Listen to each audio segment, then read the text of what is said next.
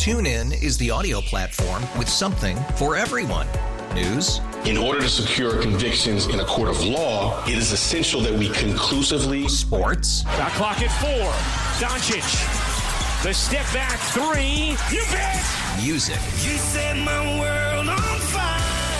Yes, and even podcasts. Whatever you love, hear it right here on TuneIn. Go to TuneIn.com or download the TuneIn app to start listening. We really need new phones. T-Mobile will cover the cost of 4 amazing new iPhone 15s, and each line is only $25 a month. New iPhone 15s? It's better over here. Only at T-Mobile, get 4 iPhone 15s on us and 4 lines for $25 per line per month with eligible trade-in when you switch. Minimum of 4 lines for $25 per line per month with autopay discount using debit or bank account. $5 more per line without autopay, plus taxes and fees. Phone fee at 24 monthly bill credits for well-qualified customers. Contact us before canceling account to continue bill credits or credit stop and balance on required finance agreement due. $35 per line connection charge applies. See T-Mobile.com. The Crisis Next Door, a weekly report on the biggest conflicts around the world, with host Jason Brooks. Thank you for listening to The Crisis Next Door. I'm Jason Brooks. Belarus is the latest nation to be convulsed by mass demonstrations, looking to rid the country of an authoritarian regime.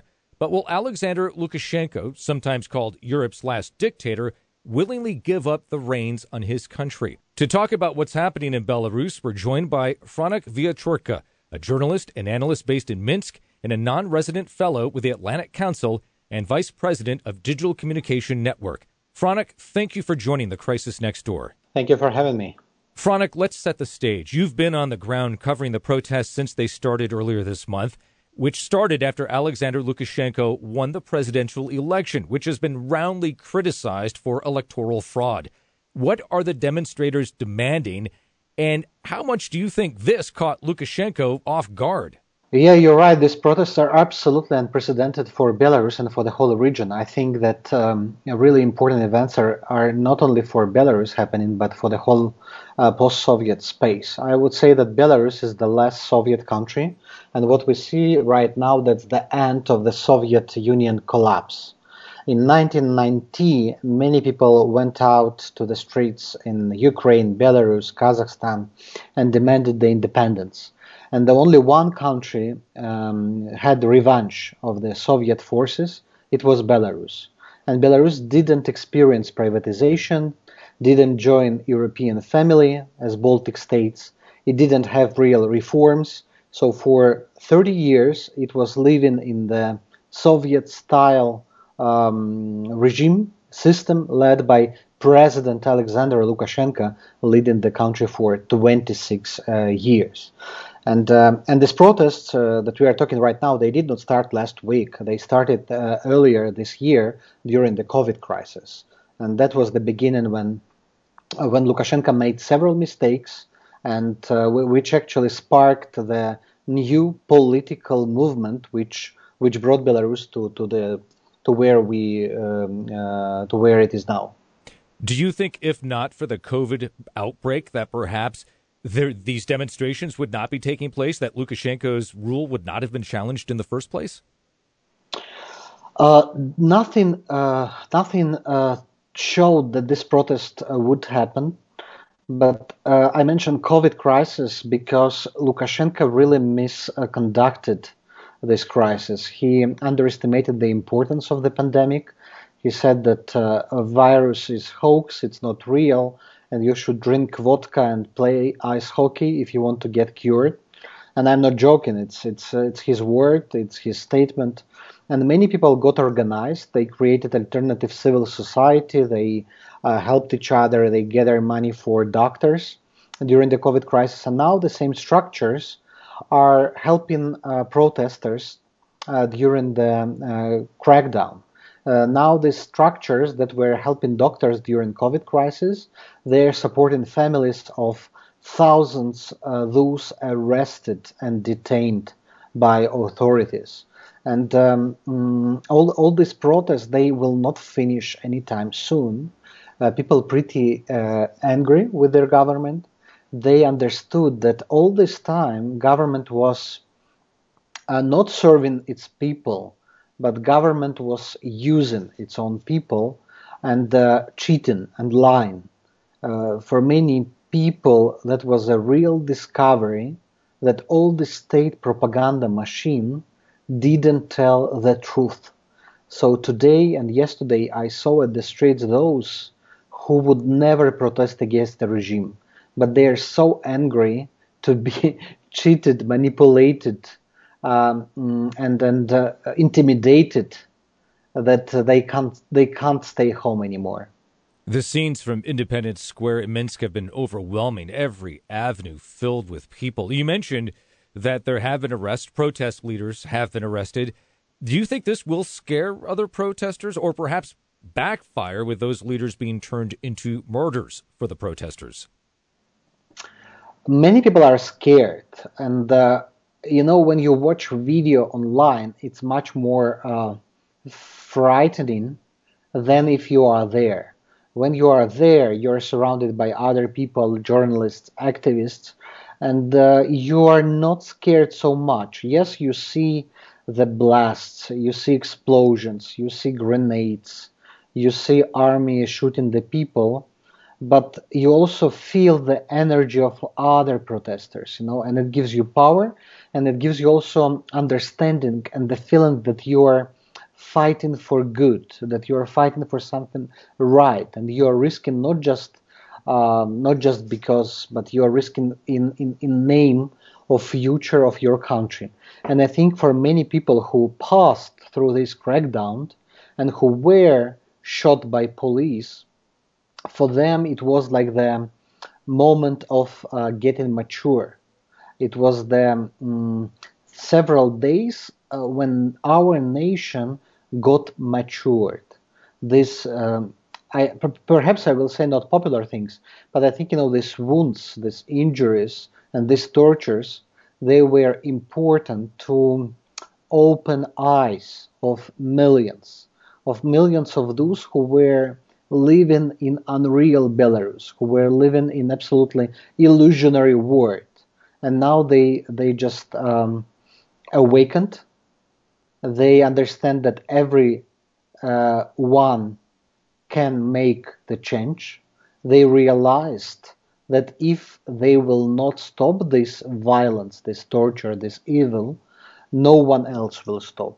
And this is quite unbelievable, personally to me. Franak, have the demonstrators risen up or fought back at all against the military or police who have been using whether shock grenades, tear gas, or even bullets in some cases against them? Have there been any pushback against the authorities cracking down?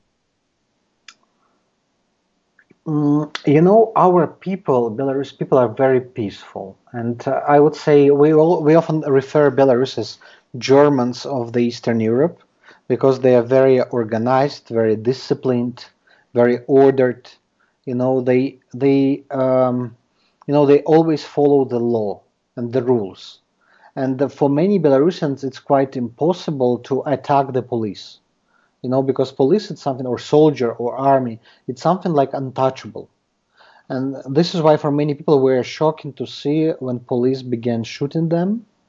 And I must say that our police, the riot police, it's much more violent than perhaps American police. Perhaps I'm wrong, and I'm watching perhaps wrong videos, even from Portland and other places. But I must say that for 26 years of President Lukashenko, he has created not just law enforcement, he has created his own personal army of loyal bodyguards, thousands of bodyguards, ready not just to protect the order, but ready to shoot anyone, ready to protect their leader by any price. And they are much more organized, they are much more violent, they are much more aggressive than even American policemen, used to disperse protests in the United States. What can be done against them? I don't know. People don't have weapons. People don't know how to protest violently. The last time they just brought guitars and music instruments and some drums, to sing and to play music.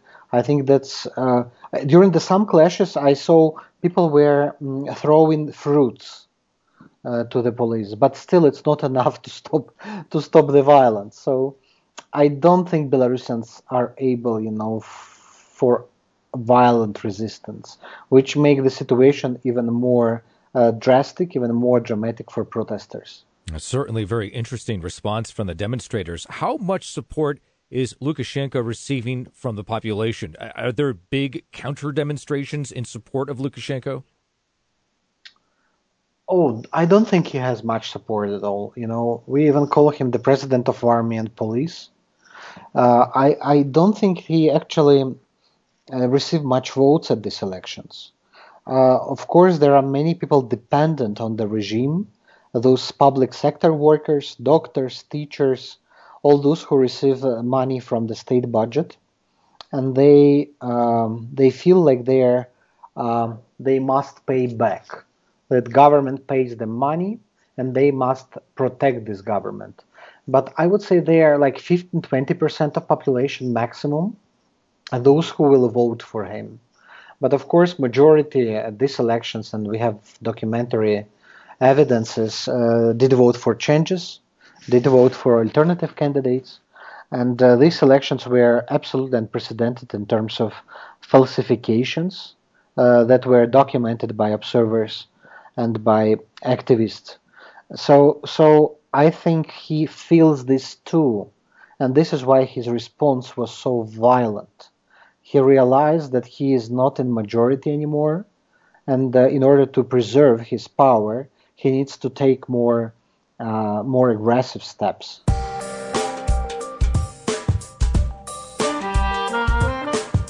You're listening to The Crisis Next Door. I'm Jason Brooks, and we're talking about the mass demonstrations in Belarus with Franak Viacorka, a journalist and analyst based in Minsk. Opposition candidate Svetlana Tikhanovskaya fled Belarus and now is in exile in neighboring Lithuania. Will she run for office again, and what is she trying to achieve from afar? Svetlana Tikhanovskaya is the symbol of this uprising. She is not pure politician. She doesn't want to be politician. She managed to become the leader of this grassroots movement and the symbol of the people who just want changes. She says, I'm coming here and I'm running these elections because I want to conduct new elections. And she doesn't promise anything. She doesn't promise any reforms or changes. Her program is pretty short, very simple, new elections. And I think this is what bought so many people.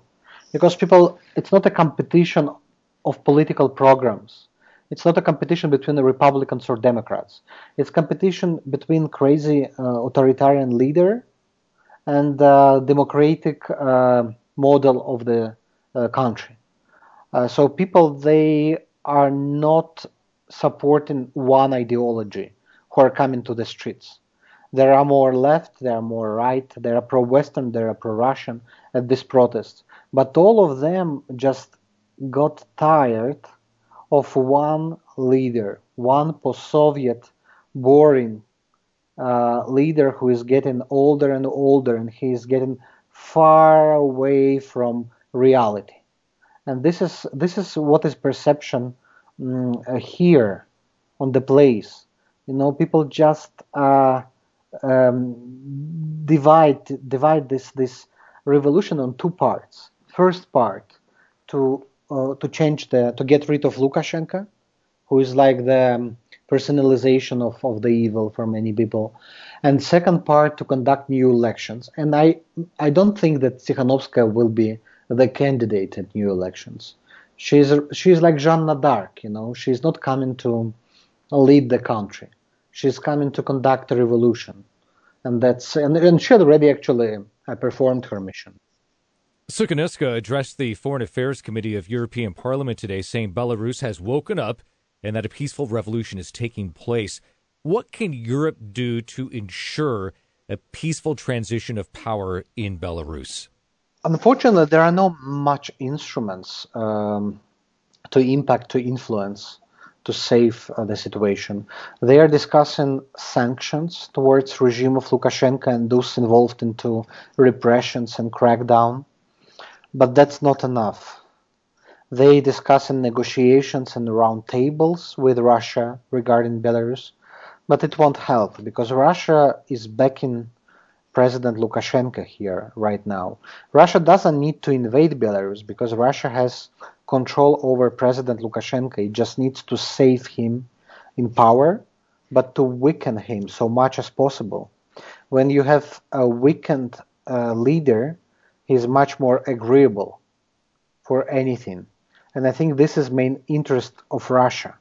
So any attempts to negotiate with Russia right now, they will be endless and they will not lead to any solution. And I think the only thing President Lukashenko wants to do right now, he wants to win some time. And he's bluffing that he will be torturing, killing, shooting people. And he wants just to deteriorate the protest movement. And sometimes I feel like he's succeeding. Are there fears in Belarus that what's happening in Ukraine could happen in Belarus? Or, like you said, Putin may not send in his army, just doesn't need to, so perhaps worries over a war like in Ukraine won't happen in Belarus?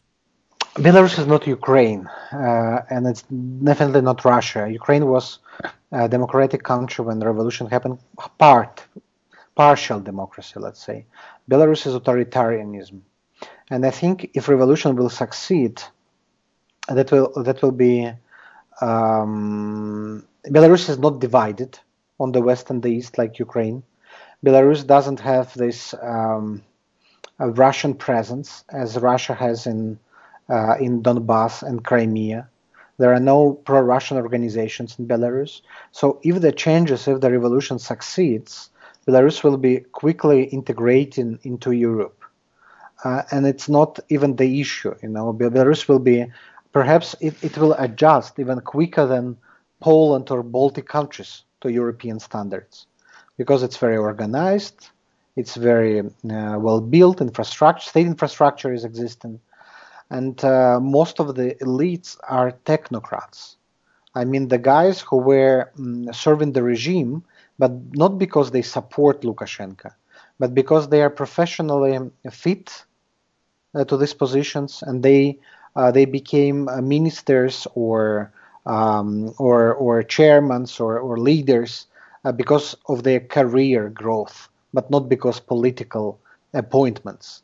So if Lukashenko is deleted from these elites, from the top of Belarus state structure, the infrastructure of the state will remain. Belarus will be able to quickly conduct all reforms that Ukraine failed after Revolution 2014. So I'm pretty optimistic about that. Earlier this week, Belarus's Ministry of Defense reported an attempt to violate the airspace of the Republic of Belarus. 8 balloons with anti-state symbols launched from the territory of Lithuania. Obviously, these balloons didn't pose any threat. What does this tell you about Lukashenko in his attempts to hold on to power? Might he look for a foreign provocation to try and rally Belarusians? Would he have any success in doing that? Lithuania didn't plan any attack or whatever against Belarus. Of course, it was the PR game by Belarus Ministry of Defense. They said that Lithuania launched these small balloons with a flag, and it was a provocation. And in response, they launched helicopters, to stop balloons from invading Belarus airspace. Of course, it's circus, it's comedy. But I think that's also very symbolic because it describes perfectly what's happening in Belarus. We see the musicians with the guitar countering the thousands of riot policemen with arms, and the same like helicopters against balloons launched from Lithuania. They want to show the strength and the power, but instead they are showing how weak and how insecure they feel by these statements. Also, Lukashenko wants to bluff. He is bluffing, and he wants to show the threat from the West, and he's looking for any opportunity to show NATO army near Belarus border in Poland, or some soldiers coming from Lithuania. He can't find any real threat from there, so he just creates this threat. And all propaganda machine is working to amplify this feeling of the foreign threat to the country. Speaking of a circus, Lukashenko was seen in a bulletproof vest with a rifle getting off a helicopter outside his residence, with demonstrators nearby demanding his resignation. Is this a desperate chance at being macho by Lukashenko in order to try and threaten the people to pull back from demonstrating against him? I mean, how are Belarusians looking at this image of Lukashenko? He wants to look macho, of course. This was the message not to the people, but to the law enforcement. I think this gun and bullet-proof vest, it was the demonstration like, guys, I am here to the end. I am not going to flee. I am same as you. We are like one team, one family right now. And I think law enforcement really respected this. They like this macho type approach. And unfortunately, this doesn't solve the problem. I think this message and the way how it was communicated to the wider audience is very dangerous. Because for many people it was like a message, guys, we don't care about your life. We are ready to kill you. Just try to protest again. And today, the Ministry of Defense, they published another statement saying that we are army, but we see the internal threat coming from Belarus people, and we will be using our resources and soldiers to keep things in order. So all of this means that Lukashenko basically indirectly announces the war against his own people, and it scares me a lot, honestly. Franak, I know it's very hard to try to read the future, but do you think Lukashenko will willingly give up power eventually, or will he not go down without a fight? He will not go down without a fight. He is preparing for the worst-case scenario. I am sure that he is ready to use any violence, any weapons against any type of threat. Unfortunately, there is no much tools, much instruments and solutions in order to stop him. I think even Russia cannot stop him, really. The biggest, the most possible scenario is that someone from inside, who is close to Lukashenko, when seeing the violence and when seeing all these orders against the people, or like order to shoot people, let's say, someone who is close to him will stop him from doing this, or arrest him, or detain him. I think this is the most possible scenario. I'm not sure that this vertical and power vertical and the system and the circles around Lukashenko are so loyal. Honestly, I think many people there, they are thinking about the betrayal to Lukashenko, and they are just trying to find out what is the most plausible and benefiting solution for themselves. If they will feel security guarantee given by opposition, and if they will understand that they can get more without Lukashenko than with him, then they can switch the side and support the protest. A glimmer of hope amongst some other very chilling scenarios. Dictators do not tend to go quietly into the night. Franak, I want to thank you very much for all of your hard work covering this story and for joining us here on The Crisis Next Door. Thank you. We've been talking with Franak Viacorka, a journalist and analyst based in Minsk and a non-resident fellow with the Atlantic Council and vice president of Digital Communications Network. Thank you for joining The Crisis Next Door. I'm Jason Brooks. Till next time. The Crisis Next Door with host Jason Brooks is produced weekly. If you have any thoughts for Jason, email him at tcndpodcast@kcbsradio.com. Again, that's tcndpodcast@kcbsradio.com. TuneIn is the audio platform with something for everyone. News. In order to secure convictions in a court of law, it is essential that we conclusively. Sports. Shot clock at 4. Doncic. The step back 3. You bet. Music. You set my world on fire. Yes, and even podcasts. Whatever you love, hear it right here on TuneIn. Go to TuneIn.com or download the TuneIn app to start listening.